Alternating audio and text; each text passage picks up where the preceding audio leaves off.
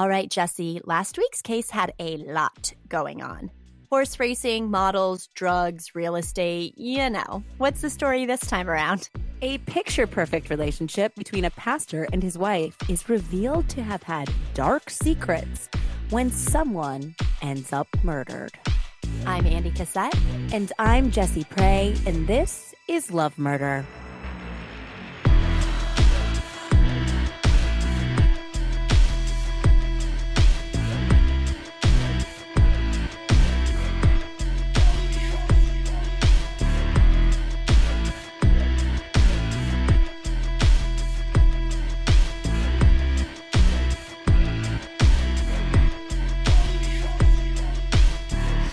Hi, Andy. Hi, Jesse. Welcome back, everyone, to Love Murder, a podcast about broken vows, broken hearts, and love gone fatally wrong. You can find Love Murder on Twitter and Instagram at Love Murder Pod and on Facebook by searching Love Murder Podcast. If you enjoy the show, please love/murder a 5-star rating on your podcast app, subscribe, and review to help new people discover the show. Thanks to absolutely all of you for your lovely reviews this week. I love each and every one of you.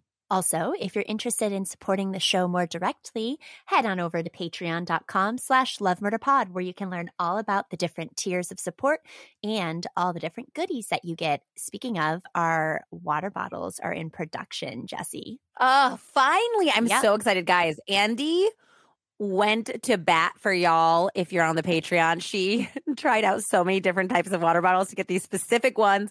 And then we went through drama to get them because the company wouldn't print murder on bottles, which is very hard. Understandably. But if our name is Love Murder Podcast, it makes it a little difficult to give y'all swaggy merch. I jumped through quite a few hoops for this one, but you're going to have the best water bottles that there are out there, and we're very excited. And speaking of Patreon, we're so pleased to give a great big shout out to our newest patrons. A big welcome to Dia H, Christine M, Antina C, Jody P, Amber F, and JCG, Brianne D, Tonya J.E, and Josie R, Rebecca W, Heather M, and Tian N, Bobby M, and Jessia D. And finally, Allison B. and Landon S. What an awesome new group. Huge, huge, huge, huge. Thanks for all of you guys. We are so honored to be your Patreons. Yeah. One other thing, we just recently found out that the sticker that Patreon sent to all of our patrons, I'd like to address this. I specifically requested the largest size for y'all, and it seems as though they've shipped you a sticker for aunts. It is a sticker for aunts. It was supposed to be 4 inches, guys. Andy showed me to order because I was like, Andy, what did you do? And she's like, I ordered the largest size. I love that Jessie just defaults to me ordering a sticker for aunts for my little ant town. So I have written Patreon. It does take them a while to get back to us. They are, artist and creator focused. So I'm sure they don't have like a 24-hour staff member to get back to us, but they've been great about communicating and responding. So I'll just give them a few days and we'll figure out what the next best step is. But to everyone who received the sticker for ants, please feel free to to use at your discretion, and we will be providing you with a more appropriate size sticker. Although that could be cute on a phone, I don't know. Yeah, use that one, but you're going to get another free one because that's ridiculous. That's the most ridiculous sticker I've ever seen. It's microscopic. So our apologies. That was one that usually we design them and send them out ourselves. That was one Patreon did for us. Well, we designed it, but then they made it very small. Okay, I think with all of that being said, let's get into this week's story. This was a recommendation from Whitney G and a review by FBI. April 20th, 1996 was a blessed day in Knoxville, Tennessee. The sun was shining and 2 families were about to be joined for eternity in the age-old tradition of matrimony. 21-year-old Matthew Winkler stood 6'1", handsome, dark-haired, and strapping as his linebacker days were only barely behind him. He beamed with pride as his petite brunette wife-to-be, 22-year-old Mary Carol Freeman, made her way down the aisle wearing her mother's silk wedding dress. It was truly a family affair. They're both very family-oriented people, and it also happened that they were both members of the Church of Christ, a conservative offshoot of Christianity that believes that the Bible's word is literal history and governs how one should live one's life. Matthew's family had deep roots in the religion. His ancestors had been instrumental in its inception, and his father, Dan, was a fourth or fifth generation preacher. Dan now had the honor of officiating the wedding of his second-born son to a fellow adherent of the Church of Christ, a sweet, quiet woman of kind and gentle ways. The only thing that made Dan prouder than his son's wise choice in partner was that Matthew had decided to answer the calling of God and follow in his father's footsteps into the ministry. Mary was also looking to endeavor to a life of service and hoped to teach special ed.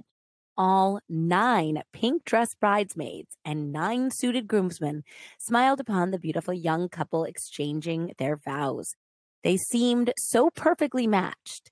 It was like the union was truly blessed, which is why it would be so shocking when nearly a decade later, a horrific murder would reveal dark secrets in the marriage between the good pastor and his wife.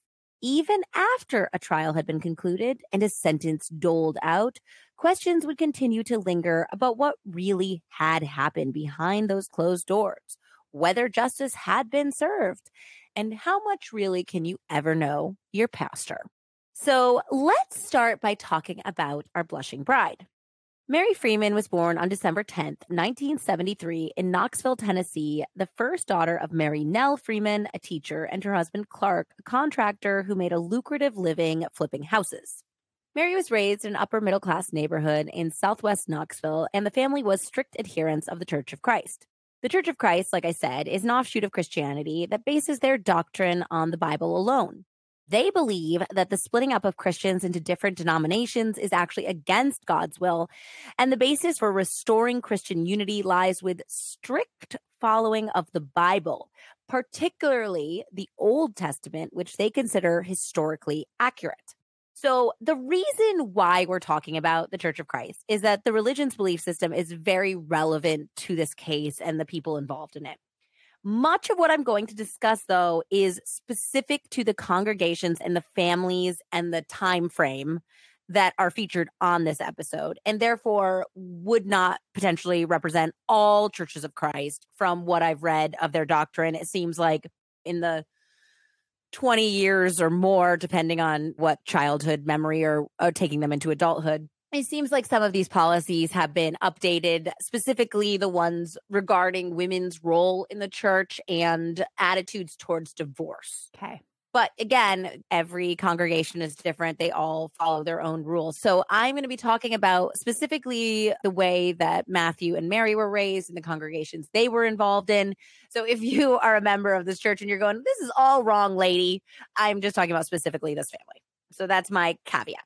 So when Mary was being raised, the Church of Christ precluded women not only from being ministers, but leading prayer or speaking in church at all, unless they were singing in the choir. They were allowed to sing in the choir, which, by the way, was completely done a cappella because they didn't believe any musical instruments like an organ were mentioned in the Bible, so they didn't use them. Even in some congregations, women weren't even allowed to teach Sunday school. And that's because followers of the Church of Christ believe that the Bible instructs the man to lead the church and his family, while a woman's role is to submit to the husband. The most popular book for young women in the Church of Christ, according to a 2018 article from AuthenticTheology.com, is called God's Girls. And I did find it for sale. And so the blurb from the publisher reads, "Actions speak louder than words. God's Girls points the way to service through love, obedience, service, purpose, and courage." Service twice. A God's girl is always a leader, not the screamer who vies for attention, but the serene follower of Christ. In the book, the author, Teresa Hampton, explains that God gave them a hierarchy to be followed by first creating Adam and then Eve. A direct quote from the book is, "A man's job is to lead and a woman's job is to submit." Whew. So this was very true in the Freeman house, where Clark's word was law, and Mary and her mother would never do a thing without Clark's explicit approval. This also factors very heavily into Mary's personality. From the time she was a very small girl, she was considered obedient, quiet, well-behaved, soft-spoken, and reserved, which were all considered virtues in her community and family. When Mary was 2 years old, her younger sister Patricia was born with a myriad of health issues. She was diagnosed with cerebral palsy at birth, and then she developed spinal meningitis and encephalitis as a baby. As a result, she had significant mental and physical disabilities. They said that it was likely she would not develop past the mental age of 5 years old or so. So Mary was fiercely protective and loving with her younger sister. She definitely looked out for her. She thought of herself as her protector.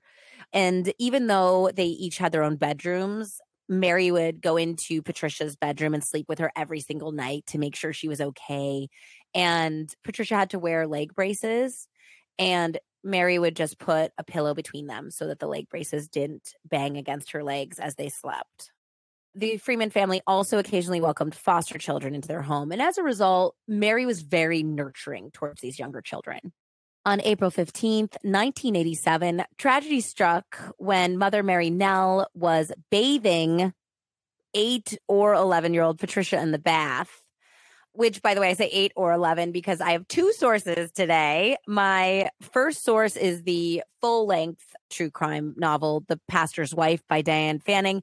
And then I also read The Minister's Wife by Anne Rule, which is a shorter version in her collection of stories in Smoke, Mirrors, and Murder.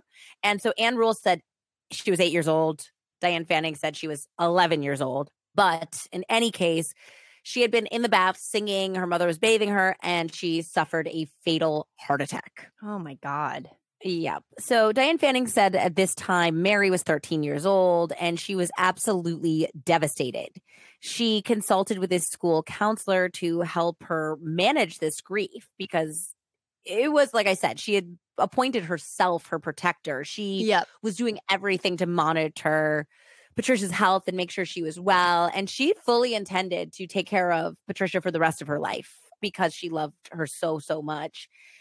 And it's why she eventually had a drive to get into special education. And so this loss really just decimated Mary emotionally, mentally, everything. But when Clark found out that she was seeing a school counselor, he not only forbade Mary from continuing counseling, but he also called the school and told the counselor that they were not under any circumstances to speak to his daughter. He said that it was a matter for their family, church, and God, not a secular professional. So without this help, and I'm not sure exactly what sort of assistance she did receive from the church because it was not mentioned, she never fully recovered from this loss. Years later, psychiatrists would point to this period as the genesis for post-traumatic stress disorder. Yeah. Which Mary would suffer from, mostly undiagnosed, for the rest of her life. Around the same time that Patricia tragically died, the Freemans adopted 5 siblings. They had previously fostered, I think, at least one of these children. And when their parents were stripped of their custody due to terrible neglect, they ended up adopting these children who were a mix of boys and girls from the ages of 5 to 11 years old. These children absolutely adored Mary, and she loved them in return. Well, this was more change, which has to be disruptive to a psyche who has just lost a sister. In some ways, having these 5 new baby brothers and sisters actually helped to heal this Patricia-sized hole in her heart. Yeah, it's a distraction. Obviously, without the right therapy and psychological help, it's going to be hard to... She can pour all of that grief and love back into these children that had a really bad upbringing up until this point. So they would characterize Mary as a mini mother who is constantly taking care of them with affection and looking out for their best interests. In high school, Mary participated in numerous religious organizations. She sang in the choir, she played tennis, and she volunteered as a peer tutor for students in special ed classes. Though she was always considered somewhat reserved, she also reportedly had a very good sense of humor, a constant smile, and a kind disposition. Another classmate was said to say about her that, like, people would say, "How are you doing?" And you'd go, "Fine." And then they'd walk away. And like, she was the type of person that would have a genuine interest in how you were doing and what that person was like and what they needed in their life. And if there was any way she could help. She was clearly born to be a helper. She never went through a rebellious phase. I mean, she was like the epitome of a so-called like good girl. And she was reported by others to be an almost unusually unselfish and compassionate teenager. After high school graduation, she attended the flagship College for Churches of Christ, Lipscomb University in Nashville, before transferring to Freed-Hardeman University in Henderson, Tennessee, so she could obtain a specialized degree in special education. Despite living away from home, Mary stayed very close to her family and faithful to her religious upbringing, even calling home every week to remotely participate in the Freeman's Thursday night Bible study. At her new university, Mary joined the campus evangelism forum, where she met a handsome, tall drink of water named Matthew Winkler, who was 1 year younger than her and happened to belong to one of the most well-respected families in the Churches of Christ. Matthew was born on November 21st, 1975, the second son of 3 boys born to Dan Winkler and his teacher wife, Diane. The Winklers were pretty much a Church of Christ dynasty. Not only had their ancestors been pioneers in the movement that established the religion in the early 1800s, but when Matthew was ordained, he became the 5th or 6th generation in his family to serve as minister. Matthew had been a star football player in high school and also prepared for his future vocation by attending a program called Lads to Leaders and volunteering to public speak and teach public speaking to other teenagers in his community. He was one of the most popular students in his school. He was voted Mr. Austin in high school, and I am not certain exactly where this came from. It had to be some sort of local thing, but it sounded like it was similar to a homecoming king type of designation. Matt's parents were delighted when Matthew followed the call to become a preacher and chose a Bible studies major at the Church of Christ College, Freed-Hardeman University. Now, the school at the time that they attended, I think it was the early 90s, was very conservative. I do not know what it's like now. But at the time, boys and girls were not ever allowed to set foot in each other's dorms, and they still had a nightly curfew. So 9 months after meeting and with their family's blessings, the young couple got married at the ages of 21 and 22 in April of 1996. At the end of that academic year, both Mary and Matthew dropped out of school to move to Louisville, where they could make and save money by having Matthew work for Mary's father in construction for a little while. Unfortunately for Mary, Matthew seemed to deeply change after they were married. He began to become verbally abusive. He started denigrating her weight and choices, and he became very controlling. And now this is an environment and a woman who was raised to have her husband make all of the decisions for the family, and his word was law. So if she thought and her family thought he was controlling, then you have to imagine he was extremely controlling. At the beginning, Mary tried to chalk it up to resentment at being forced to drop out of school to save money for their young family. It was also theorized that, he was very proud. Maybe he didn't like having to work in construction and rely on his father-in-law for a paycheck. Well, you dropped out of school, so I don't really know what you want. Yeah, I mean, it feels like this would be something that they would have talked about before they got married. Like, hey, we have to save money for, buying a house and having kids. Like, we're going to have to drop out of school for a while. So I don't know how this came as a surprise. They were children and they were only together for 9 months. So yes. Yeah, they were rather young at this point. They were kept apart too. Like, it seems like there wasn't a lot of kind of male-female integration at the school. So they probably weren't even able to have that many conversations. Yeah, and there was definitely no premarital sex between these two. I know that for sure. Matthew also was easily frustrated with Mary's 5 siblings because many of them still lived at home at this point, and now she's in their hometown, or she was close by. I think they moved to Louisville. And they would just stop by all the time. It was their big sister that they absolutely adored, and they wanted to see her all of the time. And he began to get very angry about these frequent visits. He didn't want her going to her family's house all the time. And he said basically to her that her family was with him now and their future children, and that she needed to put space between herself and her siblings. Which is not cool. Red flag, red flag, red flag on the field. Wait, I need to go get our whistles from Jennifer G. Yeah, that might be a little shell-shocking on the microphone. Be a little loud. Yeah. Andy's ears split. But hey, thank you, Jennifer. We love our red flag whistles so much. Okay, so yes, this is a huge red flag that he's trying to alienate her from her family. And also, I have to say, I mean, she's not that much terribly older than she was when these children came to live with her. They probably do still need her. They looked at her as like an additional mother, as a huge support for themselves. And she was really, really proud to have that position in their lives. So this is harmful to her psyche because that's the role she thinks of herself as, and it's being ripped away from her, and harmful to their psyches because they do need her. Yep. But he doesn't care. No, he wants her place to be in their family. Eventually, they were able to scrap together enough money to return to Henderson so Matthew could complete his degree, while obviously Mary was not able to complete her degree. That was on the back burner for several years. So when he finished school, Mary supported the family by working full-time at a Piggly Wiggly. On September 30th, 1997, they welcomed their first child, Patricia Diane Winkler, named for Mary's sister, of course, and Matthew's mother. After graduation, Matthew began a job as a youth pastor, and they began to move around quite a bit.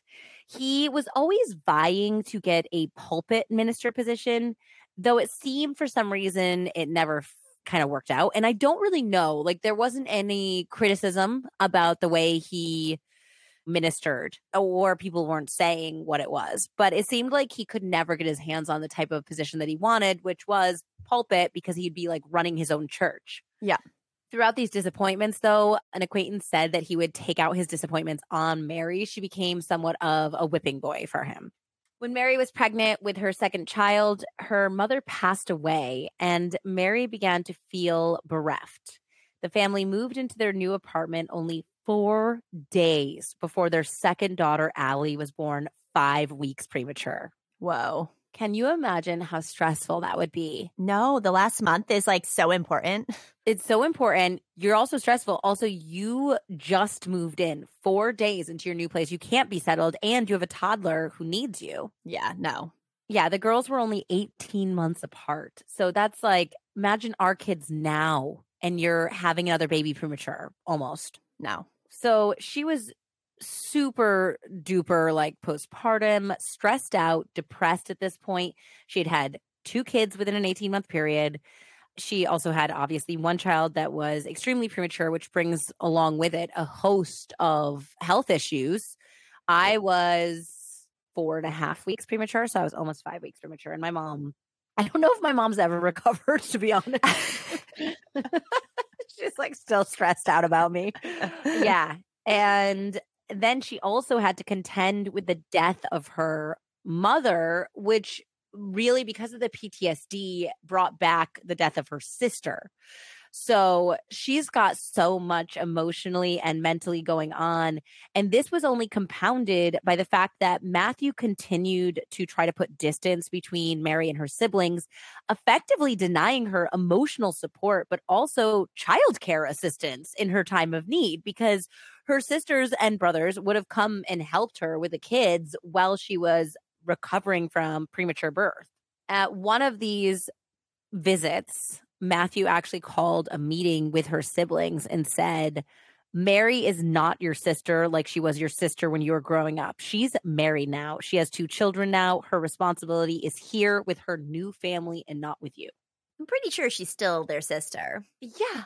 Getting married doesn't change your relationship with your nuclear-born family. Well, if you're in an abusive relationship, it does. Yeah.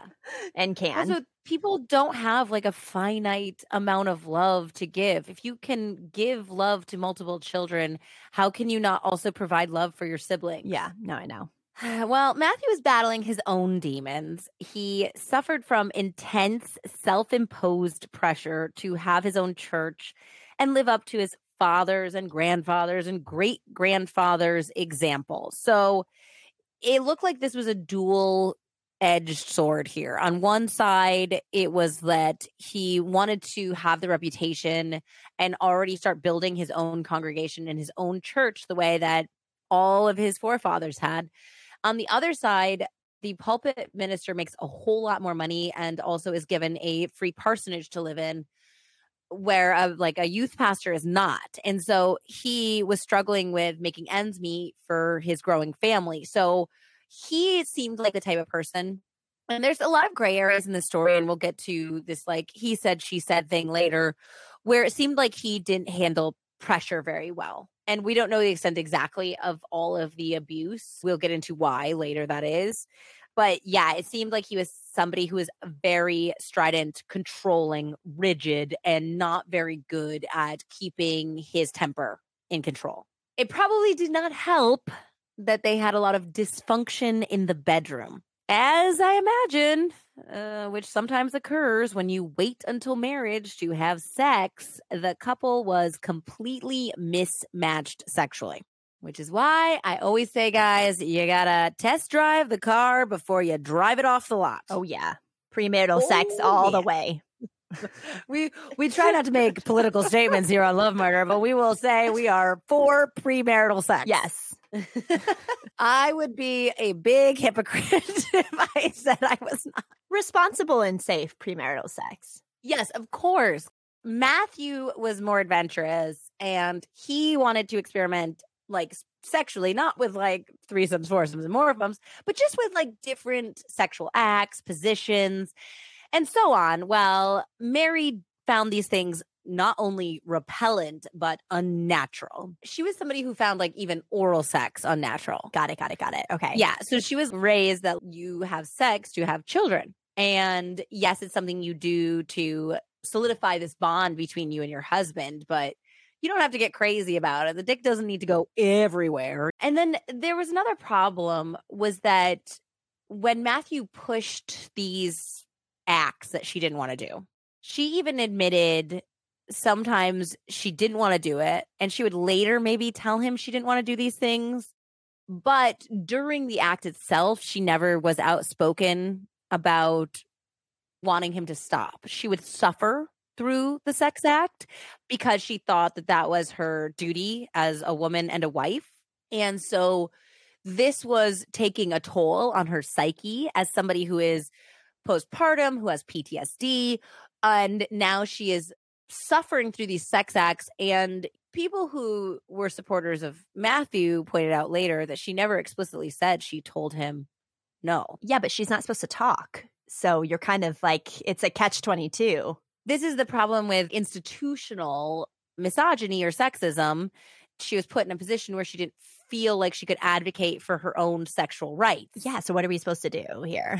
And then she didn't. Yeah. And then people who would advocate for Matthew say, well, how was he to know that she wasn't comfortable with these sexual acts? Which this comes out differently later. So we're like going along with what was maybe publicly known at this point. There was some awareness that things were not all right, I guess, with her and just her very close friends. But she said she would do basically what he wanted to make him happy in the end. Ugh, poor girl. There's no support from the church to like speak up at all. Then there's no support from a psychiatrist to help with PTSD. Yeah, there's no help with the PTSD unless it's a minister helping her, which is like her husband. Yeah, but also then it goes back to the same church rules. So there's no diversity in any sort of counseling for her. Yeah. And there was like, I mean, the number one rule, and even in that book that was like, is still in circulation, is still available for purpose, that's supposed to teach young female adults how to be a good woman. They still say the number one rule is to submit to your husband. So how would you not assume that that was also true sexually? I don't agree, obviously, with Matthew about anything that is going on, clearly.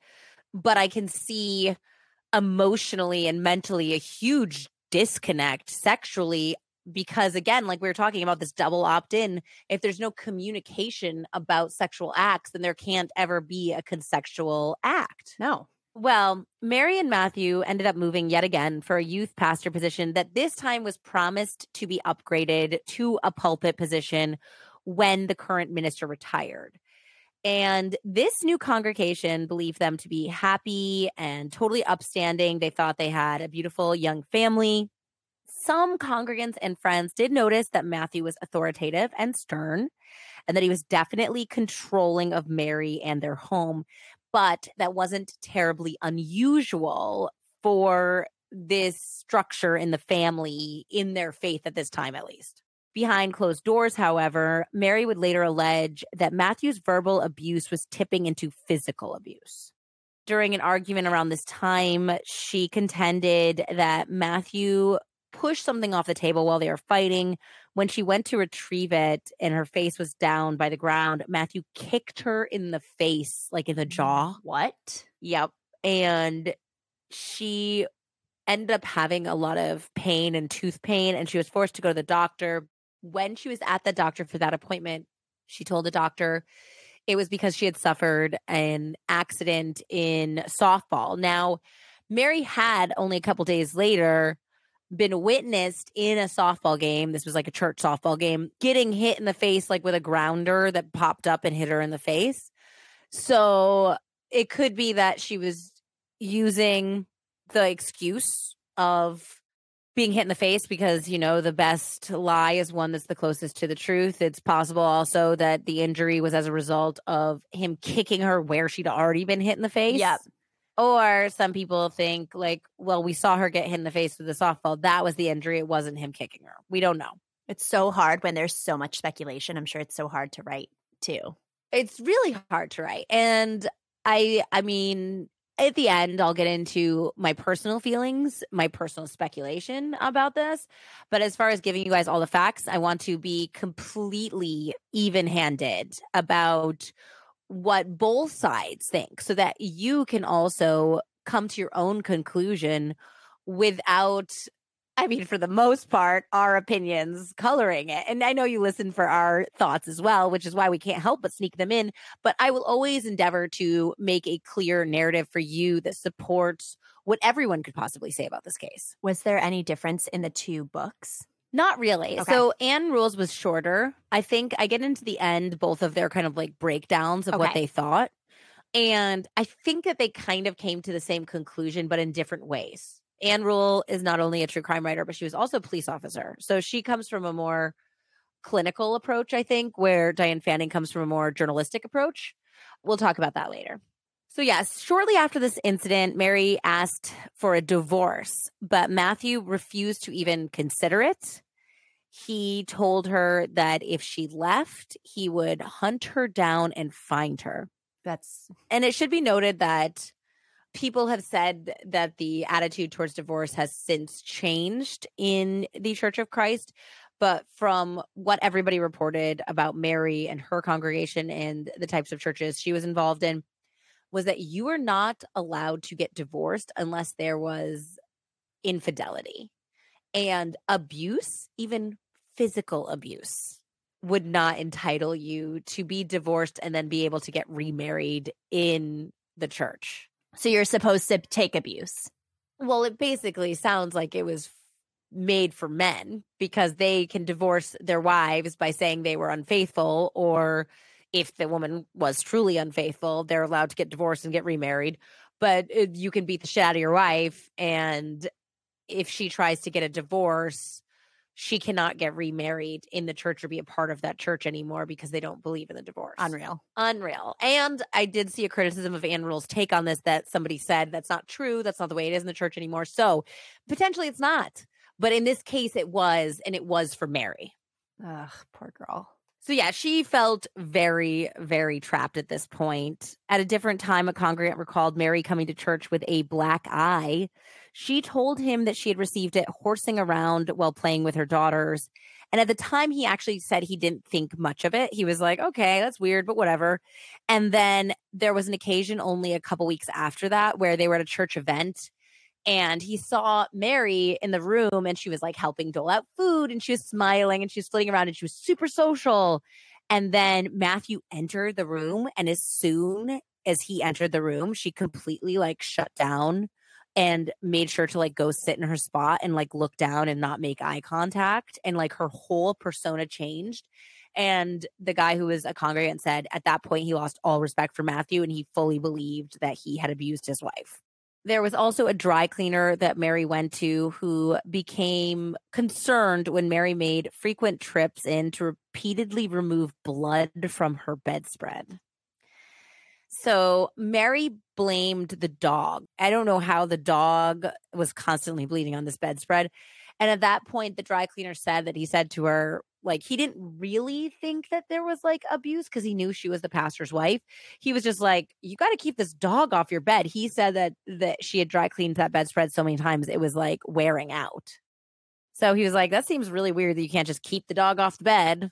Yeah, shut the door. Yeah, the church secretary had a low opinion of their pastor as well, saying that he was emotionally and mentally berating and demanding and hard to work with. Lori, the secretary, said that Matthew was cruel to Mary and she had overheard him calling her fat. Like Mary would bring basically lunch in for the two of them every day. So she often noticed that like Mary wouldn't eat her lunch. He would eat his lunch that she brought, but hers would remain untouched. And then one day she actually overheard him being like, you shouldn't even eat that. You've gotten so fat. It's so gross. And she was like pissed too. She went to him and she was like, you're supposed to lead by example. You are supposed to be the epitome of like a good man that the rest of like the people in the congregation are supposed to follow. You don't talk to your wife like that if you are a good person. The other thing that Lori said that disturbed her was that this entire time, Mary was also working full time. She desperately wanted to go back to school so she could teach special ed. And eventually she was able to go back. But she was also always working at like a drugstore, different places just to help support the family. And when she was working, she would drop off the kids at the church if he was working as well. And she said instead of putting the kids in the church daycare so they could play with all the other kids, he would lock them in his office. Like literally lock and key, lock them away. And when she asked him why he didn't just put them in the daycare or even let them run around and like she could watch them, he said, no, I want to keep them safe. And so she was like, this is overly controlling that he's not even letting them participate with the other children. Others, though, only had glowing recollections of tenderness between the couple. They said that Matthew constantly was talking about his wife and how much he loved her, how much he loved his kids. They said that there were exchanges where Matthew and Mary didn't even realize anyone was watching them, but they would see him like take off his jacket if it was cold or raining and put it over his shoulders. And they were very affectionate. They were always holding hands or kissing. So everyone else was like, they seemed perfectly fine. They seemed happy. And he was mostly well known as a compassionate and good leader. Neighbors also reported this kind of at odds characterization of their relationship and of Matthew in general. One neighbor claimed that Matthew had repeatedly threatened to shoot their pet Rottweiler. He's basically said, if that animal leaves your yard, if she comes over to my yard, I'm killing her and I want you to know because you have to be warned. And so she was like, that doesn't seem like good pastor behavior. No, that doesn't seem like good human behavior. No. Unless and now I grew up with Rottweilers. My first dog ever was a Rottweiler. So I'm protective of them. I also had a pit bull. So I definitely am protective of breeds that sometimes get a bad reputation. And yeah, if any dog is violent, yes, of course you should be concerned. But it didn't sound like that was the case with this dog at all, who was kind of like an older, like lethargic one. It was just like that time in history, Rottweilers had really bad reputations. There was another guy too, who was like a police officer, I believe. And his grandmother lived across the street, or he lived across the street. Either way, he was somehow related to this neighbor situation. And his grandmother passed away. And he held a memorial service and he saw Matthew coming across the street and he thought that him being a minister, he was coming to offer him words of comfort or say something at this terrible moment. And instead, apparently, Matthew screamed at them because some guest had brought a dog that was barking a lot. So he clearly had dog issues. Yeah, I was going to say he just hates dogs, apparently. It sounds like he hates dogs, which is never a good test of somebody's humanity. Yeah, that's another red flag. Just any sort of animal hatred is no bueno unless you have some tragic backstory. So I guess at that point, that guy started calling him the Tasmanian devil because he went into such a wild dervish, like yelling about this dog at his grandmother's memorial service. And he said that there was other people in the community that felt the same way. But they also had some very, very good friends in this same neighborhood. They were called Bob and Yvonne Dennis, and they got extremely close to the family. They were also living in this neighborhood together, and they said that they honestly never saw any of these behaviors, and they had no idea what people were talking about, and they could not even think of a single red flag with this family. They seemed completely solid to them. So again, we're getting a lot of contradictory evidence about how they operated, which is why I said you can never really know what's going on behind closed doors. And all of these people, it's just these small snippets of these moments with these other human beings that are characterizing how they see this person forever, which is what we do. It's what we do as humans. It's actually very smart of us evolutionarily to take the evidence that we're being shown and to put it up in our craws and say, well, this is dangerous. This is not a good person. Or this seems like a good person I can be around because it's about our safety and our children's safety. So there's nothing wrong with jumping to judgment. It just means that before we villainize people, we need to like take a step back and think, were they having a bad day or what was going on? And that's what makes cases like this so difficult, because when we find out what happens later, somebody who says that guy was a dick on the day of my grandmother's memorial, that doesn't necessarily mean that he's a killer or an abuser or whatever. It just means maybe he had a bad day and he had a bad relationship with dogs. I don't know. My dad got bit by a German Shepherd when he was little, and he's never really loved big breeds because of it. Like it chased him and bit him, and he still like loves animals. Yeah. I mean, it's not an excuse. No. But I'm just saying, it's like that's this case effed me up, man, because it's like all over the place where this person said this person said that. Life served up one more curveball, however, when Matthew was denied the pulpit minister job that he'd been promised, and the position went to an outsider brought in to replace the outgoing pastor. So Matthew was really pissed at this point, but he was able to finally find a pulpit position in Selmer, Tennessee. So the family was forced to move once more, but this time they believed that the move would be permanent. Matthew was given a salary of $50,000 a year and use of the parsonage, which was a nice but modest 3-bedroom townhouse. The increased pay and home was a blessing, as Mary had discovered she was pregnant once more. Her excitement, though, was dashed when Matthew was bitterly disappointed at an ultrasound that discovered that their third child was a girl. Mary felt like she was blamed for the sex of the baby when Mary told her that the Winklers had historically always had boys, and here he was with 3 girls. Oh my God, what a tragedy. Now, sources outside the marriage, however, reported that Matthew expressed no such disappointment, and it was true that he seemed proud when Brianna Eloise Winkler was born on March 9th, 2005. They said that he was doing the sermon like with the baby on his chest and everything, and that he seemed like delighted with his daughter. Brianna was a beautiful but medically compromised child. She was also premature. And at first, the doctors believed that she had a liver malfunction, but it turned out to be a false alarm.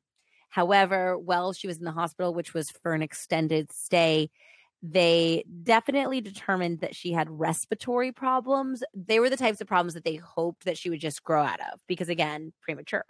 Now, at the new church in Selmer, Matthew proved to be a very charismatic minister. In his brief tenure there, he increased church membership from 140 to 200 congregants.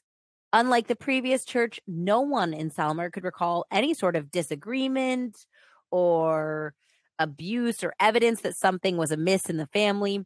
One neighbor and congregant who was trained as a social worker, so therefore adept at noting red flags, picked up on absolutely nothing. She often watched the children. She interacted with the family a ton. Matthew's new church secretary agreed. She said that the family seemed very happy. She never heard yelling or demeaning comments like her predecessor had.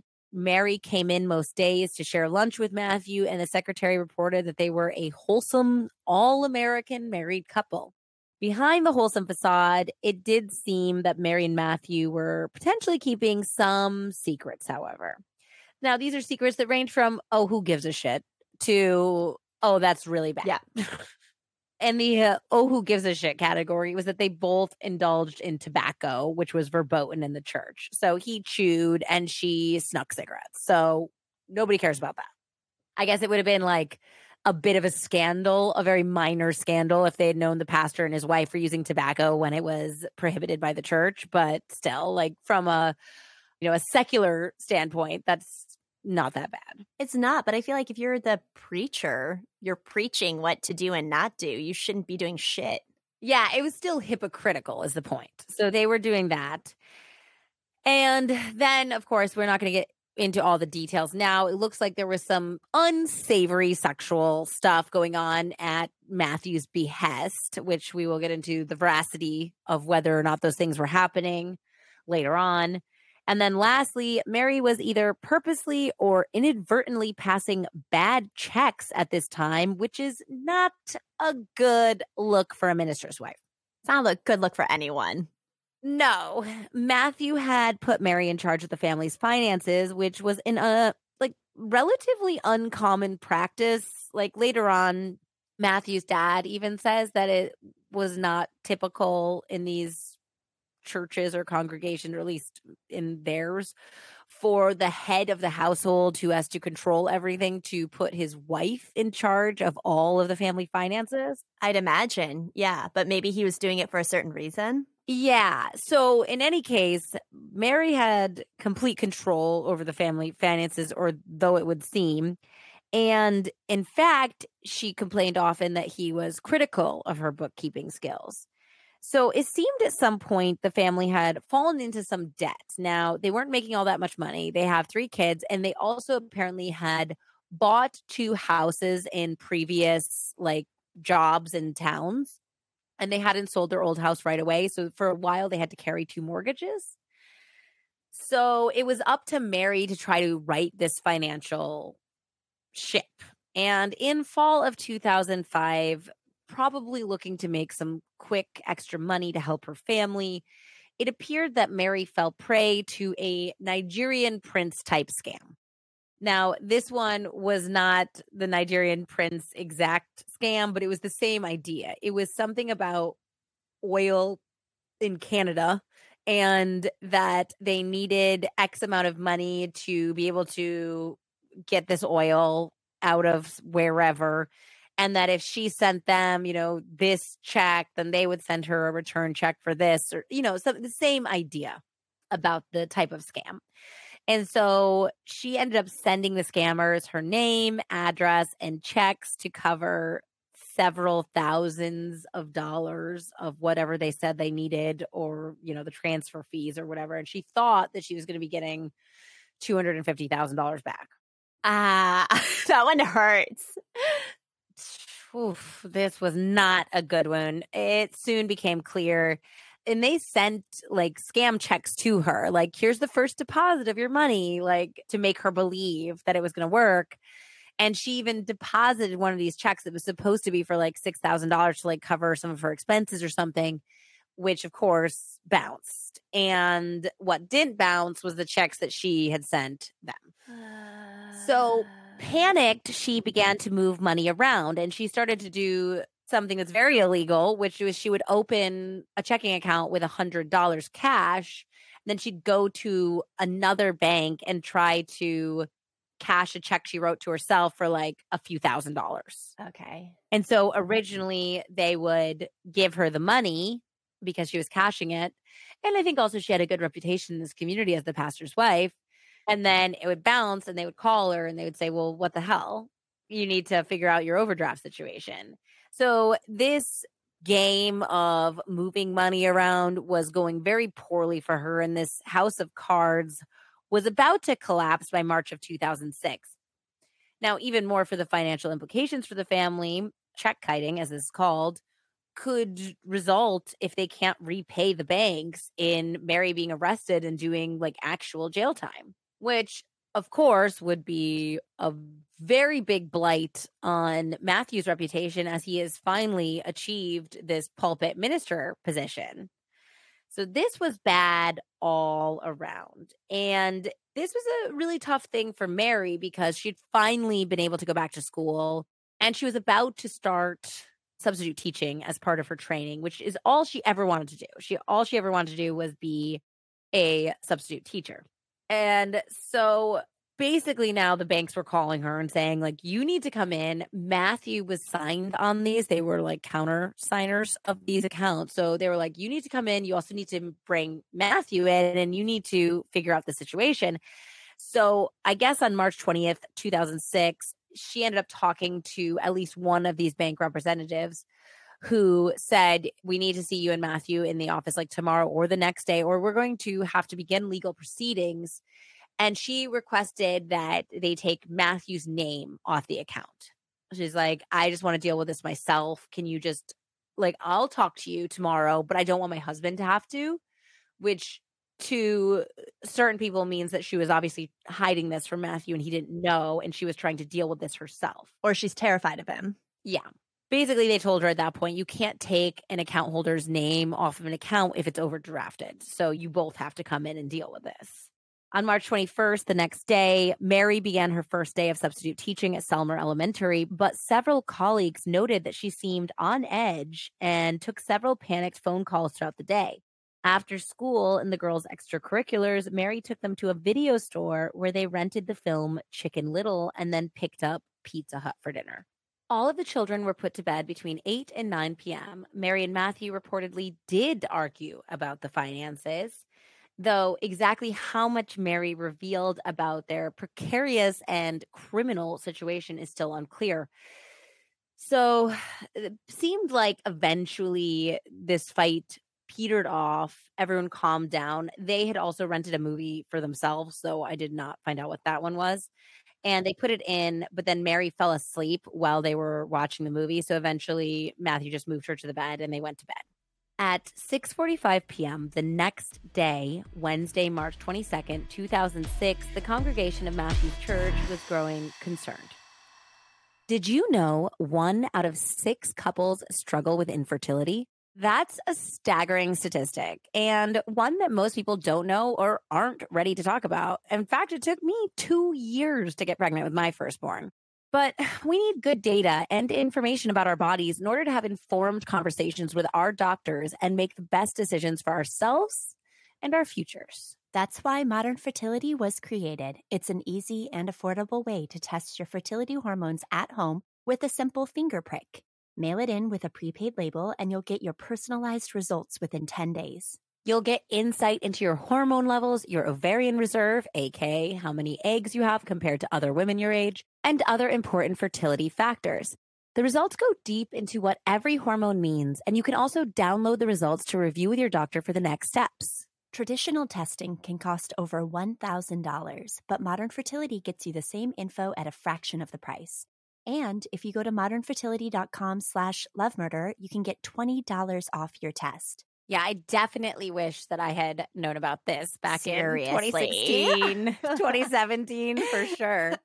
If you want kids today or maybe one day in the future, clinically sound information about your body can help you make the decision that's right for you. Right now, Modern Fertility is offering our listeners $20 off the test when you go to modernfertility.com/lovemurder.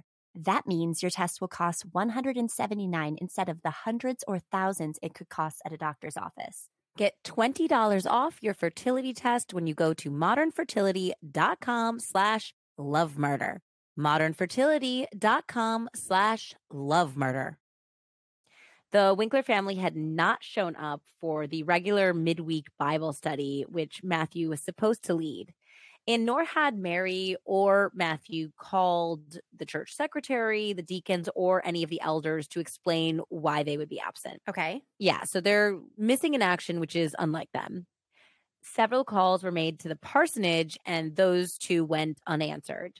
So one of the church members was a vice principal of the elementary school and noted that the girls had not attended school that day as well, nor their normal extracurricular activities. So the family is very much missing in action. After the Bible study, a handful of male church elders examined the parsonage from the outside, noting that the Winklers' minivan was missing, but the TV appeared on. They could also hear the phone ringing from the outside.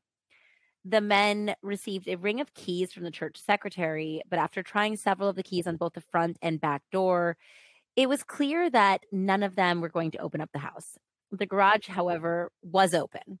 So they went into the garage to see if there was like any place that there was a spare key hidden potentially. And there was a spare key hidden in a tackle box.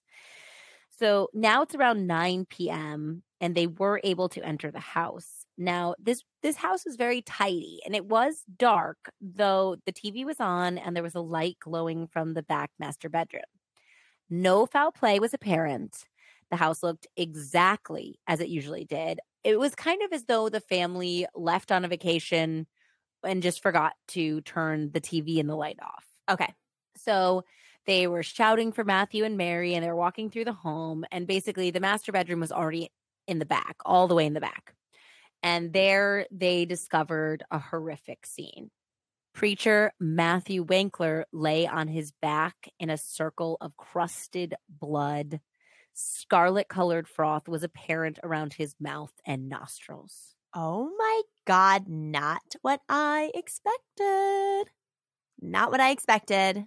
I mean, not what anyone expected out of this situation, given the personalities at hand here. So one of the men was a doctor who performed a quick examination and determined that Matthew was, in fact, dead. It appeared he had been shot in the back. What? Perhaps in the back while he was sleeping, even because he was still wearing night clothes. And even though he was on the ground, he was tangled in bedclothes, like he had tried to potentially flee.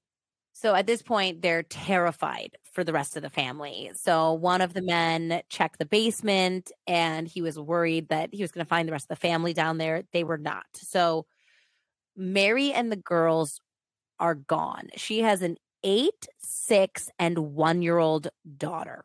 Now, they're very, very concerned. If someone was strong enough and forceful enough to kill their very tall, 230-pound athletic pastor, then what hope was there for a 5'1" woman and her 3 very small children? So the men at that point called 911 and they began to pray.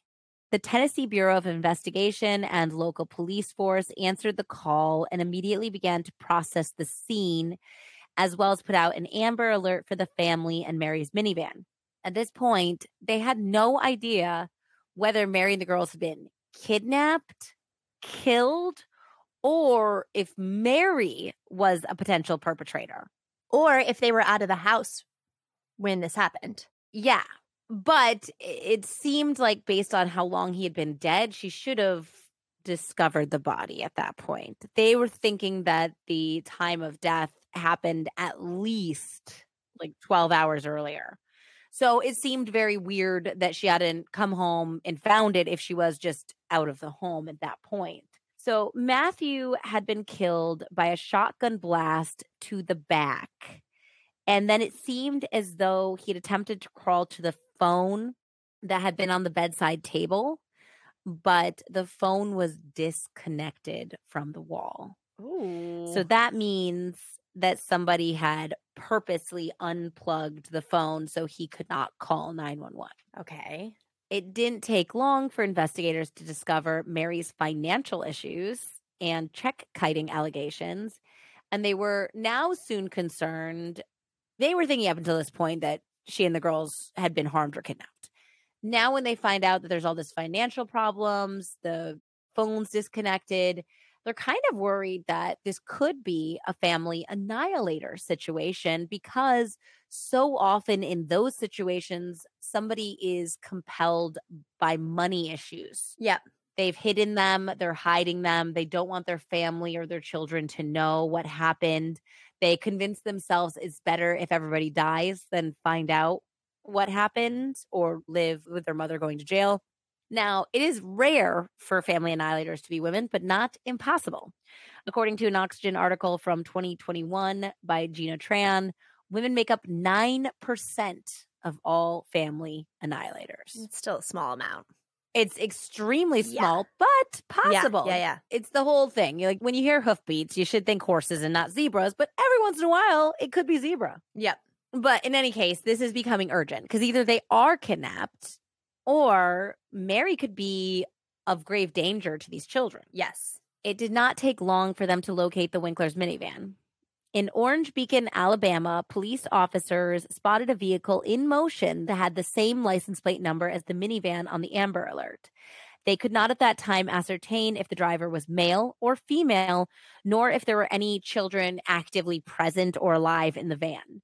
After calling for backup, they pulled the minivan over in a parking lot of a Winn-Dixie grocery store. And at that point, Mary Winkler did step out with her hands up. In the back, the three girls were crying but alive. Yeah, I didn't have the feeling that she was going to kill them. No, I don't think she was either. That is not my feeling of what was going on here. Immediately, Allie, that's the second born, and Patricia, the eldest, told the officers that their father had been attacked by a bad man who had robbed them and that their mother had taken them to hide them from this bad man. And that they said that she had said, we're going to go. We have to hide. Daddy wants us to go, but I'm going to take shotgun as protection. Okay. In the back of the van, they discovered the shotgun that had definitively been used to kill Matthew Winkler. Okay. Yeah, it's not looking good. Mary was taken into custody immediately. She seemed dazed and almost relieved to be arrested. Oh, the poor babies. Yeah, the poor babies. They were about to go have dinner at Waffle House. Oh. And so the police officers took them to McDonald's, and then they got to go in like the child victim like playroom area with some of the police officers like wives and loved ones and remain there and get some statements until Matthew's parents were able to come get them. It's really, really, really, really, really sad. Meanwhile, Mary says nothing. She doesn't ask where's Matthew? Is he alive? Is he dead? She doesn't say anything. And they said that as soon as she got into the police cruiser in custody, she fell asleep. Which is really interesting because on Small Town Murder, they mention this. On the David Simon book, Homicide, he talks about how homicide detectives often speak about when they nab the actual killer just falls asleep. Because they're so exhausted from hiding and worrying when the other shoe is going to drop. So when the other shoe finally drops, they just pass out. They're like done. Where an innocent person freaks out more. They haven't had any shoes dropping. They haven't like worried about this. So they're like, why the fuck am I being interrogated? What is going on? I need to see a lawyer. I need to see somebody. What's going on? Blah, blah, blah. And they're up and like crazy. And I would feel the same way. But people who are guilty just fall asleep. I mean, it also makes sense because she's probably been suffering with her emotional trauma for so long as well. She's probably just exhausted. She was also some 6.5 hours away from where they lived. So there had to be some driving through the night going on here. They did spend the previous night in a hotel. They went to the beach. She took them for ice cream. I mean, she was not trying to get to Mexico here. She was trying to give those girls a nice experience. Yeah, some semblance of normalcy. Yeah. So when questioned, 8-year-old Patricia said that she heard a loud boom while she was sleeping that startled her awake. She thought maybe her father had knocked over the nightstand. So she ran to her parents' door and she saw that her father was lying face down on the floor, and he told her through groans to call 911. She said he was moaning and groaning at that point.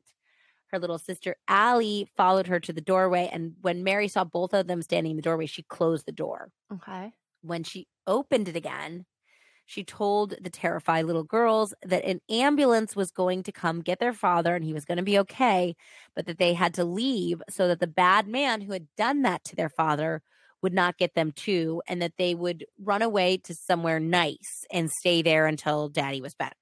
The traumatized children were placed in the custody of Matthew's parents, who were, of course, struggling to come to terms with how their son had been shockingly murdered, how to comfort their small grandchildren, and also how to forgive Mary, who by all likelihood at this point seemed like she had 100% killed Matthew. Now, it was important in their religion to practice forgiveness. But they said in order to practice forgiveness, the person who is guilty has to confess to their crime and ask for forgiveness. So they came to her while she was still in custody and they hugged her and they said, Mary, we love you. You can tell us what happened. And she just didn't say anything. She was like, I love you too. I know you'll take good care of the girls. But she refused to say anything about what had happened. So this was really confusing for them because they were trying to find a way to forgive her and she wasn't giving them the exact verbiage that they needed. And she knows the rules. She also knows the rules and she's not giving them that, but she's probably not dumb enough to confess to a crime while she's in custody. Yeah. Oh my gosh. So yeah, Mary was kind of spacey and odd in her initial police interrogations. She seemed to neither fully confirm her actions, but she did not deny that she killed her husband even once. And they were 1 month shy of their 10th wedding anniversary. She did reveal in a very oblique way, I know what I've done is bad and I should be punished. I should be punished as much as you can punish me. So she kind of said that, but she didn't say she shot him. She didn't say why. She said also that she wanted to pay whatever consequences she had to, and that she was not, the first thing they were asking her was were you running because you were trying to take these girls away? Were you going to harm the girls? And she was like, no, I just knew that something bad had happened and that I was going to have to go away and their father was away and I wanted them to have a nice memory and a nice day. And I thought we should go to the beach. And I guess that Orange Beach, Alabama was a direct shot exactly south from Selmer, Tennessee. So in her mind, it was the closest beach, just drive south until you hit it. She said that she absolutely was not trying to escape with the girls. At the time of her arrest, she only had $123 left to her name. And she said that she had intended to basically see how far she could make it and then just pay with enough gas to get home, drop the daughters off with the grandparents, and then turn herself in.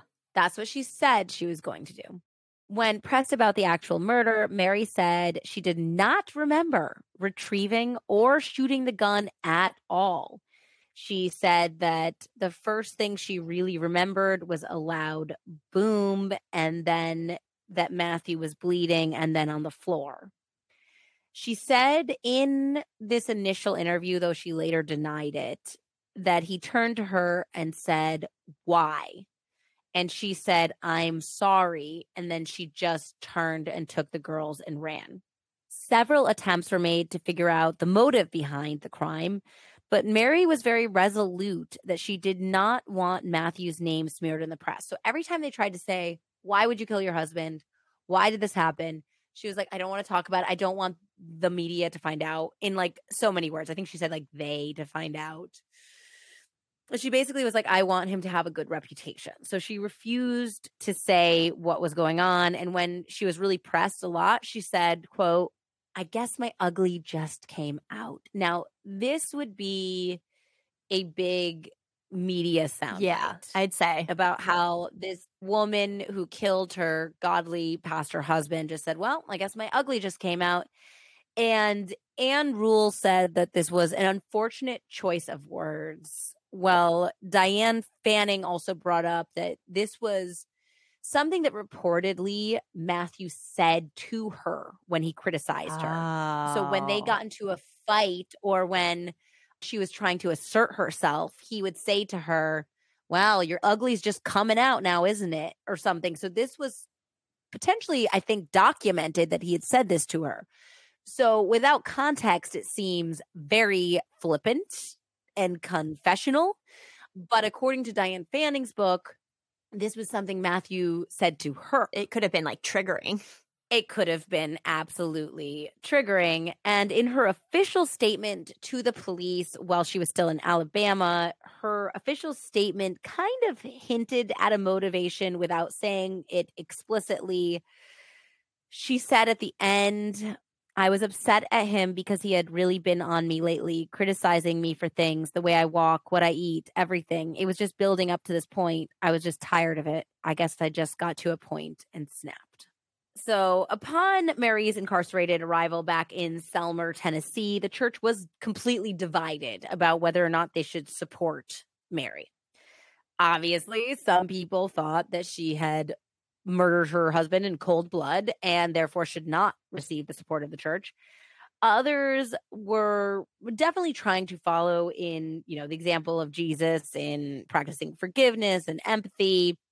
One parishioner who stood in support of the pastor's wife hooked her up with an absolute top flight defense attorney named Steve Farese, who agreed to represent Mary pro bono. Whoa.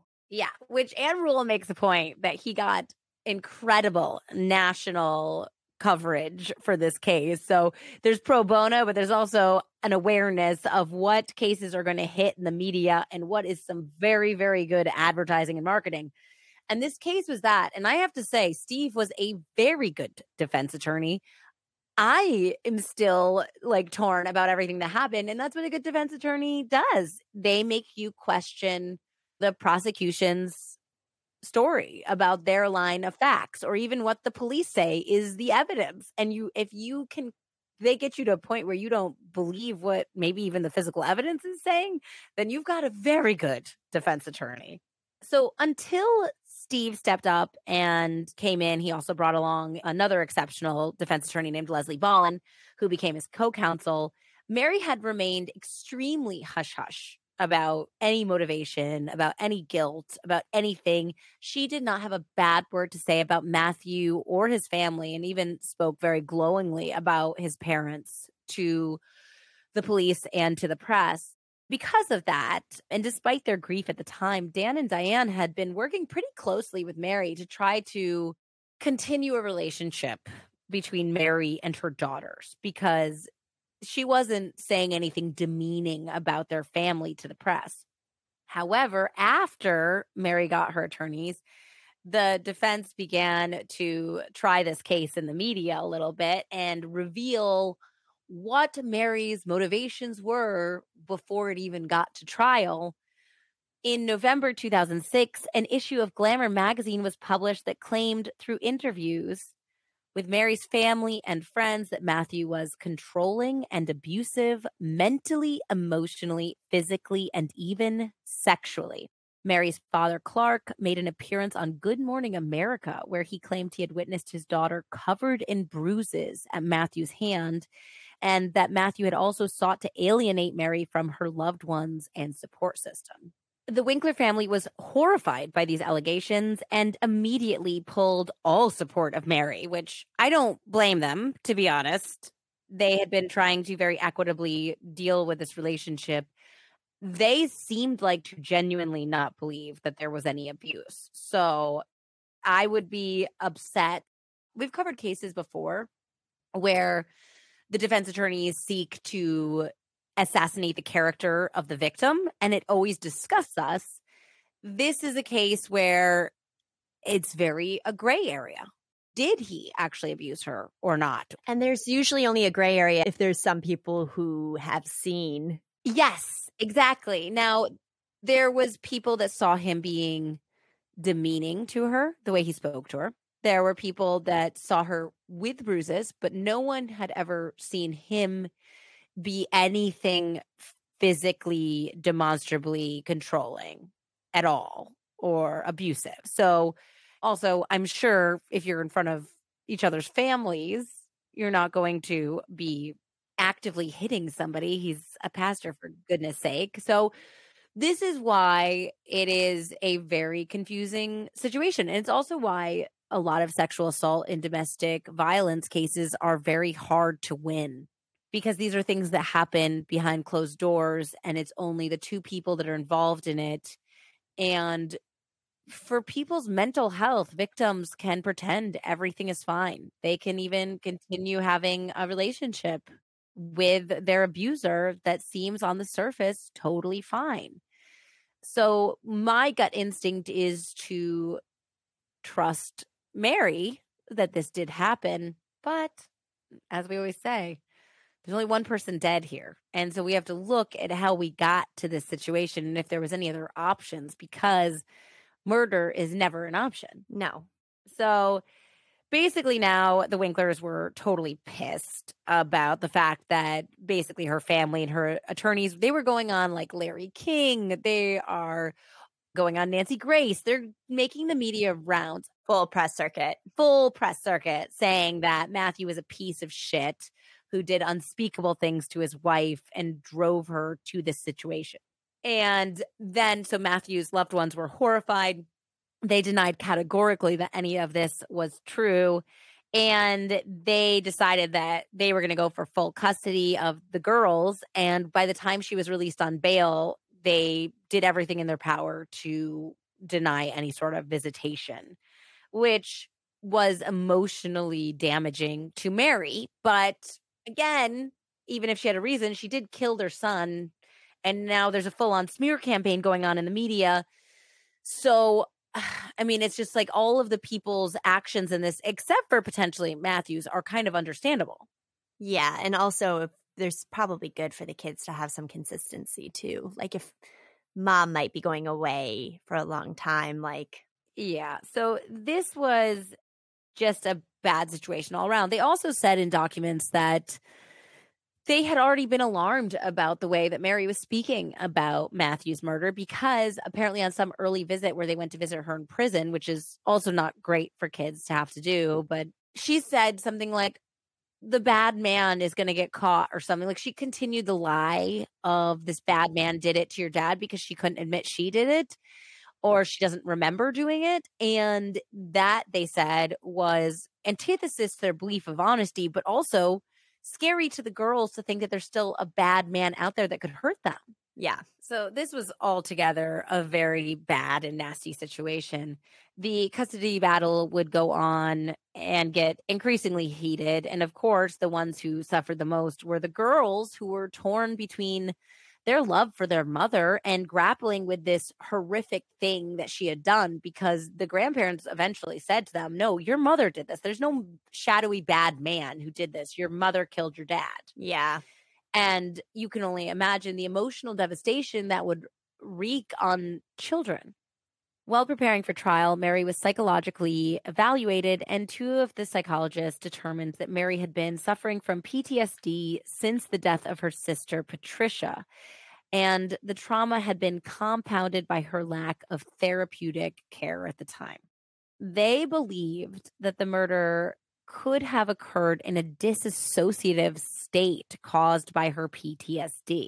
I mean, it happens to war vets and people who have had PTSD trauma from other events. So I don't understand why it couldn't happen from this. So they did do a multiphasic personality inventory, which is essentially an assessment that helps ascertain whether somebody is either trying to falsely make a sunny version of their mental health, or on the criminal side, trying to pretend to be mentally ill when they are not, in order to come up with a good defense. And two separate psychologists determined that Mary actually attempted to appear as though she was mentally stable when it was clear she had a lot of issues in her thinking, trusting, and psychological functioning. So she was 100% not trying to look like she had PTSD for a defense. In fact, she was going the other way and trying to appear that she was completely emotionally and mentally stable. Yeah, probably because she wants to take care of her kids. And it's what she's been doing her whole life. If she has truly had PTSD since her sister died when she was 13 years old, then my guess is that she's been trying to appear emotionally and mentally stable for all of those years. They also found that she was suffering from depression.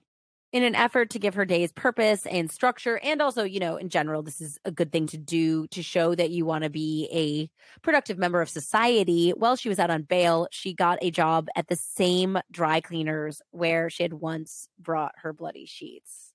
And her boss characterized her as an excellent employee who is punctual, conscientious, and had a good rapport with the regular customers. Adrift without her children and in legal limbo, Mary relied heavily on her boss, his partner, her family, and a very small circle of loyal friends to get her through this fraught time. On New Year's Eve, a small group of these people that supported her went to the New York Grill to celebrate, where Mary was captured on cell phone camera smoking cigarettes by the bar. Now, she was not actually raising a drink to her mouth in these pictures, but there was a open beer bottle next to her in some of these pictures, and the witness claimed that she was imbibing at the time. The people who were with her said she was not. She was actually just drinking soda. This only matters because obviously it's a no-no in her religion as well, and maybe bad for her defense that she's out on New Year's Eve smoking cigarettes, drinking, having a great time. Even worse, the witness claimed that they had been a bit turned off by this woman who had killed her pastor husband, just out there having a great time on New Year's Eve. And one of the witness's friends approached the table and said, "Are you the preacher killer?" And Mary replied very quickly to this, "Yeah, you want to be next?" To all of the laughter of the people that she was with. And apparently this guy sold the story and the cell phone pictures to a local news organization, and it went to the national news organizations. It was picked up. Of course. And that also became a big part of her upcoming trial because she's going to be painted as this timid, abused pastor's wife, and she's out there on New Year's Eve partying it up, making quips, making light of the fact that she killed her husband, drinking and smoking cigarettes. So speaking of trials, Mary's officially began in April of 2007, and it became a national sensation, especially when shocking bombshells were revealed throughout the testimony of witnesses and Mary Carol Freeman Winkler herself. So the prosecution argued that Mary had killed Matthew with premeditation to prevent him from discovering the check fraud, the scam she had fallen for, subsequent debt, and potential criminal trouble that she had landed the family in. Bank employees testified about the check kiting, the rising panic that Mary displayed, and Mary's request that her husband's name be taken off the accounts. Anticipating a defense based on Matthew's alleged abuse, Matthew's family and colleagues testified that Matthew and Mary had been a loving couple with no evidence that Matthew had been abusive toward his wife at all. The saddest testimony was on the part of little Patricia, who was brought to tears on the stand while describing, which is just, I hate when they do that. I mean, the defense attorney made a big point that it was the prosecution that called and forced the child to testify. Yeah, that's not cool. And so she had to describe her father's last minutes and how he begged her to call 911.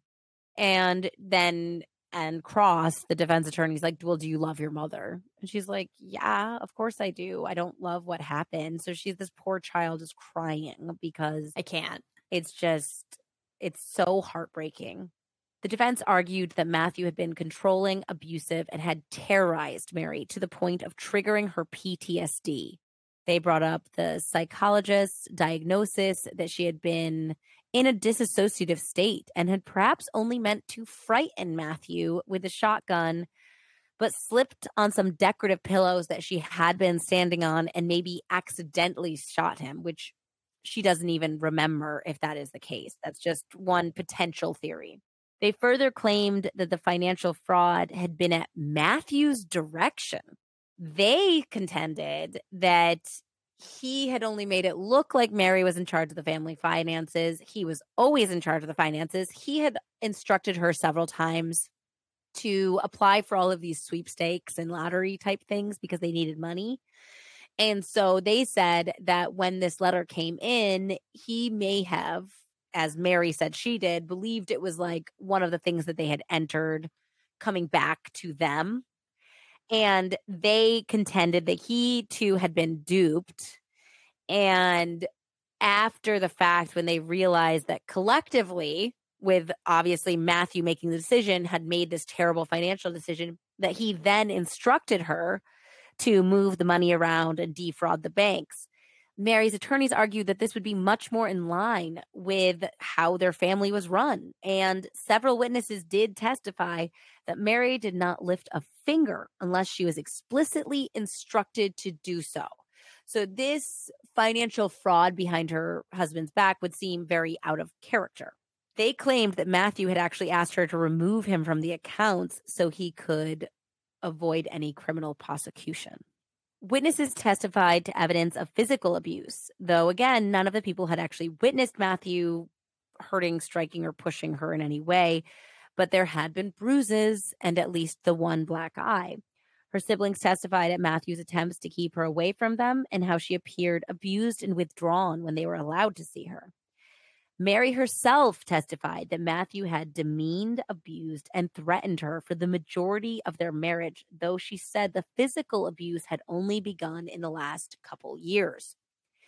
She claimed that he had threatened to kill her, especially when she would attempt to discuss divorce. And he would tell her that he planned to hunt her down, find her, even once telling her that he would cut the brakes of her van. This is the worst part. She depicted, so this is trigger warning for sexual, domestic violence, sexual abuse. You got it. She depicted their sex life as abusive and physically painful, claiming that Matthew had made her watch porn against her will, as well as participate in sexual acts like oral sex and anal sex. She said she never screamed or anything in the moment, but afterwards she would beg him never to perform anal sex on her again. And she would tell him she was uncomfortable.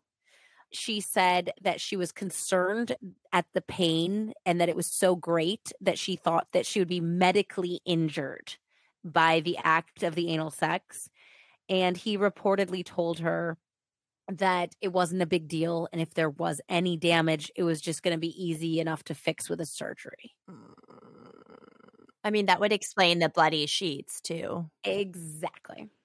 A show and tell moment came when Mary's attorney provided 5-inch, for lack of a better vernacular term, stripper heels out of a bag, as well as a wig. And Mary identified the objects as things Matthew forced her to wear while they engaged in sex. Mary was also concerned about the children, she said. She said that Matthew's spankings had become frequent and harsh, that one of the girls had ended up with a dislocated elbow after an afternoon in Matthew's care. Oh, no. And most chillingly, he was prone to pinching their noses and covering their mouths while they cried in an effort to get them to stop crying. So Mary said on the morning of Wednesday, March 22nd, that she had been awoken at 6:15 by both the alarm and a screaming 1-year-old Brianna. She said that she had been pushed out of bed by Matthew. He had kicked her in the small of her back, basically to push her out of bed, and instructed her to shut the baby up. Oh my God. Mary said she fell out of bed and she was still like recovering from being kicked out of bed, but getting up when Matthew, apparently in a rage, actually got out of bed as well and ran to Brianna's room. And when she got herself off the ground and went to Brianna's room, she found her husband pinching the baby's nostrils together with one hand while he covered her mouth with the other. Oh my God, that gives me like so much anxiety. So Mary said she managed to fight the baby out of his hands and get him away from the baby and then comfort Brianna back to sleep and then lay her back down in the crib. She said while she was doing this, Matthew went back to bed. She said that she was angry that he had done this with their 2 other children prior. But right now she was very, very concerned about Brianna, given that she had diagnosed respiratory issues. Yes. So Mary said that she did know exactly where Matthew kept his shotgun, and she also claimed that he had threatened her with the shotgun several times throughout their marriage. And she said that she could not remember going to get the gun. This is the part where like the disassociative state picked up. But she did recall that she was angry and she wanted his attention and she wanted to tell him that he could not do this anymore. With his back to her, Mary believes that she requested that Mary turn around and talk with her. She wanted to tell him that he had to stop abusing the children that way. And when he did not acknowledge her, somehow, she has no idea how, she doesn't remember pulling the trigger, the gun went off. She said that she did recall that she was standing on a pile of decorative pillows that had been knocked off the bed. Possible she never intended to shoot him. She slipped and, pulled the trigger. She didn't remember pulling the trigger, so she couldn't say for sure, but she also did not deny that she did, clearly. Yeah, it's also hard when you pick up the gun with the intention. Yeah. I mean, the safety's off there. Yeah. When asked why she hadn't just gotten a divorce before it got so bad, she claimed she had begged for one. But divorce was not allowed in her religion unless there was infidelity. And not only did abuse not count, but she didn't think that anyone would believe that the good pastor was abusing her and the children and anally assaulting her. So she felt extremely trapped. Now, the divorce stuff seems feasible enough that she would feel unbelievably trapped. But there were some contradictory bits of physical evidence in Mary's version of events that we should bring up. Number one, Patricia testified that before the door closed, she had seen that the room was totally normal. Everything was as it is, except for her father was on the ground. When it opened again, she noticed that the phone was unplugged because he had been saying, call 911. So, of course, she would notice the phone. Yep. So that would imply that the only person who was in the room unplugged the phone because obviously Matthew wouldn't have. So Mary must have intentionally prevented him from getting medical help. And secondly, his bladder had been full to the brim at his autopsy, beyond what would be comfortable for a person, which indicated to the prosecution that he had been fully asleep. Had he gotten up to pinch Brianna's nose, it would seem almost impossible that he wouldn't even just stop at the bathroom on his way back. You had to walk by, I guess, the bathroom from Brianna's room to the bedroom. So a normal person would get up. Even if he did that first, he would probably pee and void his bowels and then go back to sleep. So that made her story seem implausible. The prosecution contended that this meant Mary was lying and Matthew had never woken up at all. In closing, they presented that evidence as contradictory to Mary's sob story. How can anyone call it self-defense or protecting her child when he is shot in the back while sleeping? They concluded their closing statement with, "It's not up for you to decide if Matthew was a good guy or a bad guy, or if he could have been a better husband, or if she could have been a better wife. That has nothing to do with what you decide. Your attention must be focused on March 22nd, the instant she pulled that trigger. Ladies and gentlemen, has the state carried its burden of proof that Matthew Winkler was unlawfully killed? Has the state carried its burden of proof that he was intentionally killed, that it was an intentional act? I submit that it has. And has the state of Tennessee carried its burden of proof that this act was premeditated? I believe, ladies and gentlemen of the jury, that the facts that we have presented prove that. Truth dictates and justice demands one verdict, and that is guilty of murder in the first degree." The defense closed by arguing that the state had not actually carried its burden of proof, nor had they presented any evidence that would prove that she had committed this crime with premeditation, which I agree with him there, because if she unplugged the phone after the fact, that would strike me as she did not, even based on their own arguments, I would say that's not premeditation if it was plugged in before and then not after, because she didn't think those things through. They also talked about how she fled with literally nothing. She brought a pair of socks for the baby. She didn't pack. She wasn't planned for a trip. She had to stop at a Walmart or something and buy the girls swimsuits. There was no premeditation involved, I believe, in this situation. They claim that throughout the arrest and the interrogation, all Mary had wanted to do was protect Matthew's name and legacy as well as protect her children. The jury was given a menu of options to select from. They could vote guilty of first-degree murder, which would carry a minimum 51-year sentence, second-degree murder, which could mean up to 20 years or more in prison, or a lesser charge like voluntary manslaughter, reckless homicide, or criminal negligence, which would land her in jail from anywhere from 1 to 6 years max. The jury ended up deliberating over 3 days and returned the verdict of... Okay, so I'm going to tell you on first degree, and you tell me yes or no. First degree? No. You're right. Second degree? Probably. No. No. Okay. The next serious one was voluntary manslaughter. Yes. Yes, you are correct. So, yes, she was convicted on voluntary manslaughter, which carries a 3 to 6 year sentence. Okay. And hopefully they're like giving her any sort of mental and psychological help she needs. Yes, so we're going to get into that. So this was originally, of course, for Matthew's supporters, a kick in the face because she could, with time served, be out in a year or even less. And one male juror later expressed his displeasure with the verdict. Diane Fanning wrote that jury foreman Billy Berry said that he was surprised when the first vote was taken and he learned that many of the women wanted Mary to walk completely free. He went into the jury room believing she was guilty of first-degree murder. With those divergent points of view, the deliberations were stressful and often got extremely argumentative. He felt that the panel, to be fair to the victim, should have had more male jurors. I think there was only 2. He also said that he was not convinced that Mary's claims of abuse were true.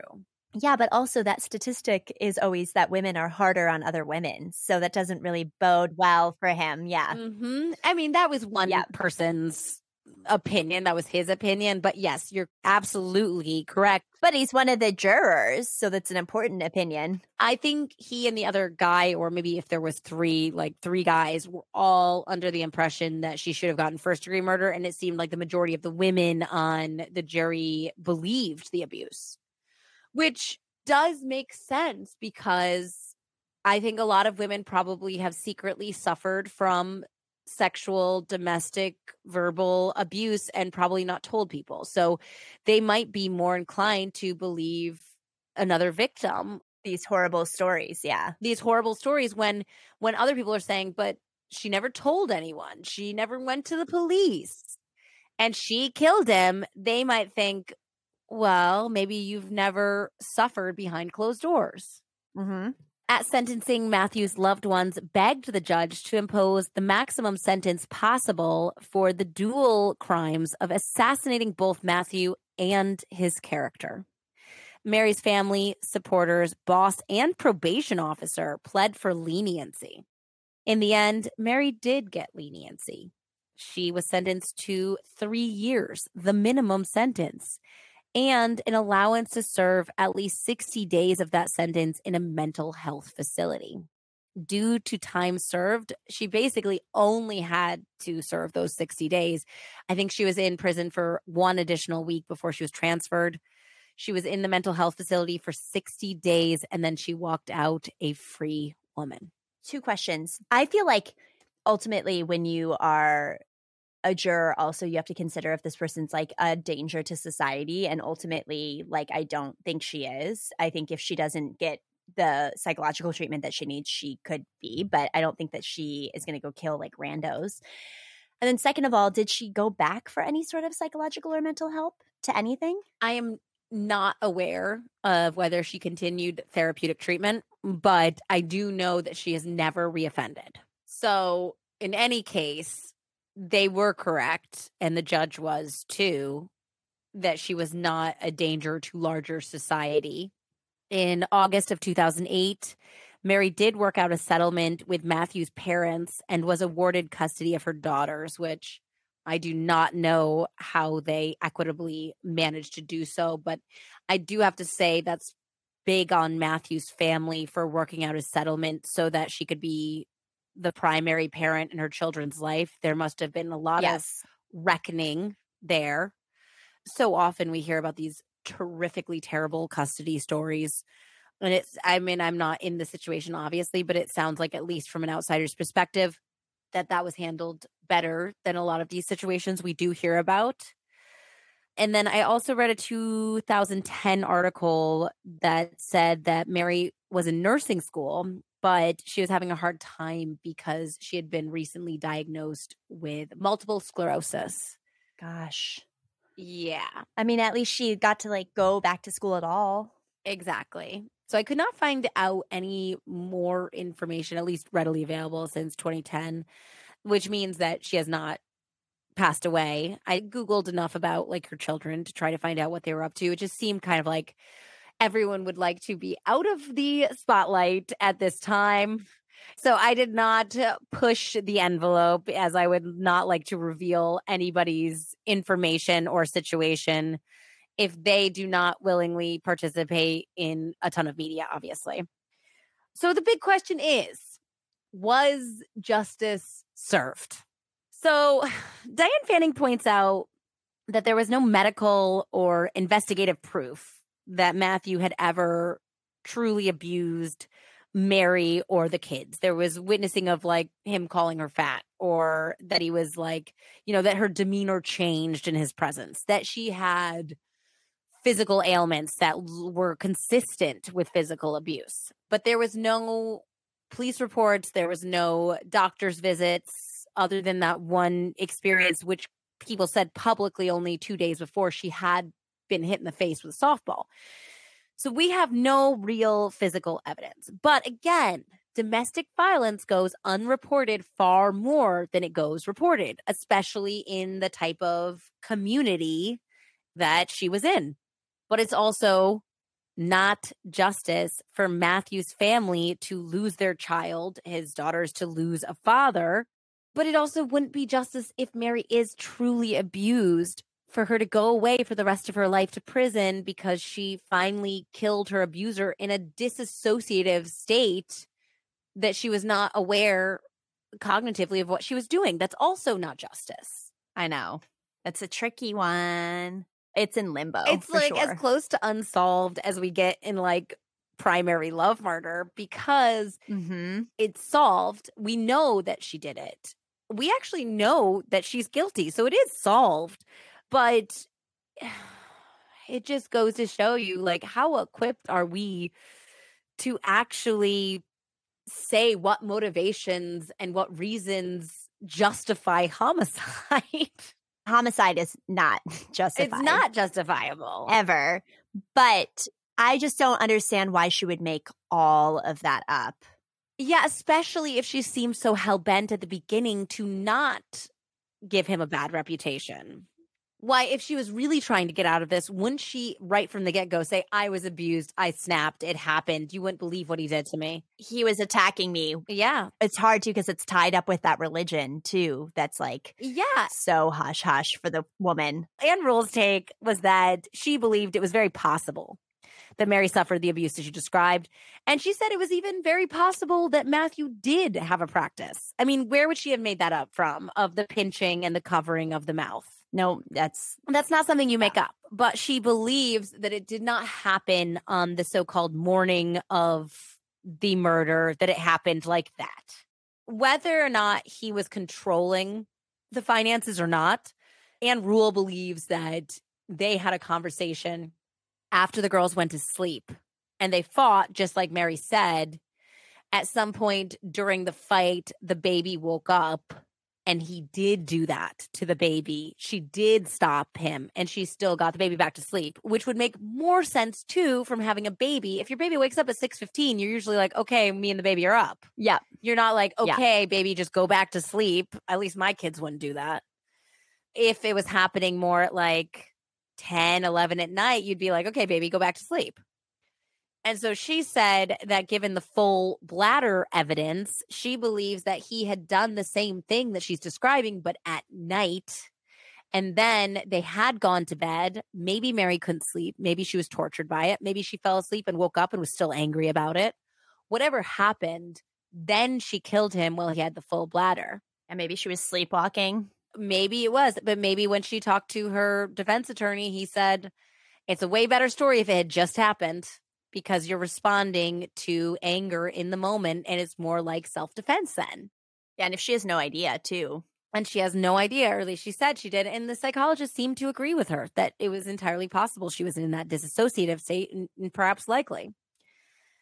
I mean, it's a complicated case. And at the end, like I said, she has not reoffended. She hasn't been in any legal trouble since. So I sincerely hope that she was able to rebuild her relationship with her children.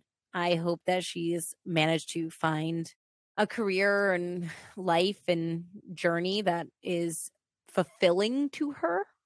I don't know. I mean, if anyone knows of the situation personally, wants to reach out to me with an update from the family, would be very happy to let you guys know. But if there's not, I like to leave well enough alone for the victims of this family who, I mean, other than Matthew, are definitely his daughters who have suffered the most in this situation. Yeah. So, yeah, Andy, we have a Wikipedia fun fact. Wikipedia fun fact. There is a Lifetime movie from 2011 that is based on Diane Fanning's book called The Pastor's Wife, starring Rose McGowan as Mary. What network is that on? It's Lifetime, but the full movie is available on YouTube. Okay, we might need to watch that. I think we got to do a watch party on this one. Yeah, I'd love a Rose McGowan moment. I cannot imagine outspoken feminist, naked dress at the MTV VMAs wearing Rose McGowan playing Mary Winkler at all. So it's got to be a watch party situation. Also, Variety reviewed the movie saying, from the pre-opening credit moments, when authorities roll out a shrouded body as concerned neighbors look on, it's clear that The Pastor's Wife is a Lifetime movie like Mama used to make 'em. Oh my God. Fact-based, trashy, and featuring an imperiled young woman. I mean, we got to do it. We got to.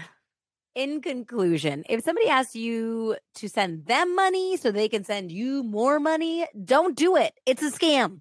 Also, I think we say this every time, but everyone can use a little therapy. It's all good. There's nothing wrong with it. It's good to get an outside opinion. It's good to talk to different people, especially people who are trained therapists and psychiatrists and psychologists. That makes sense. 100%. And certainly don't block other people's ability to get therapy that they might massively need. And as always, trust your gut when it comes to love so no one ends up murdered. Love you guys. Thank you. Bye. Bye.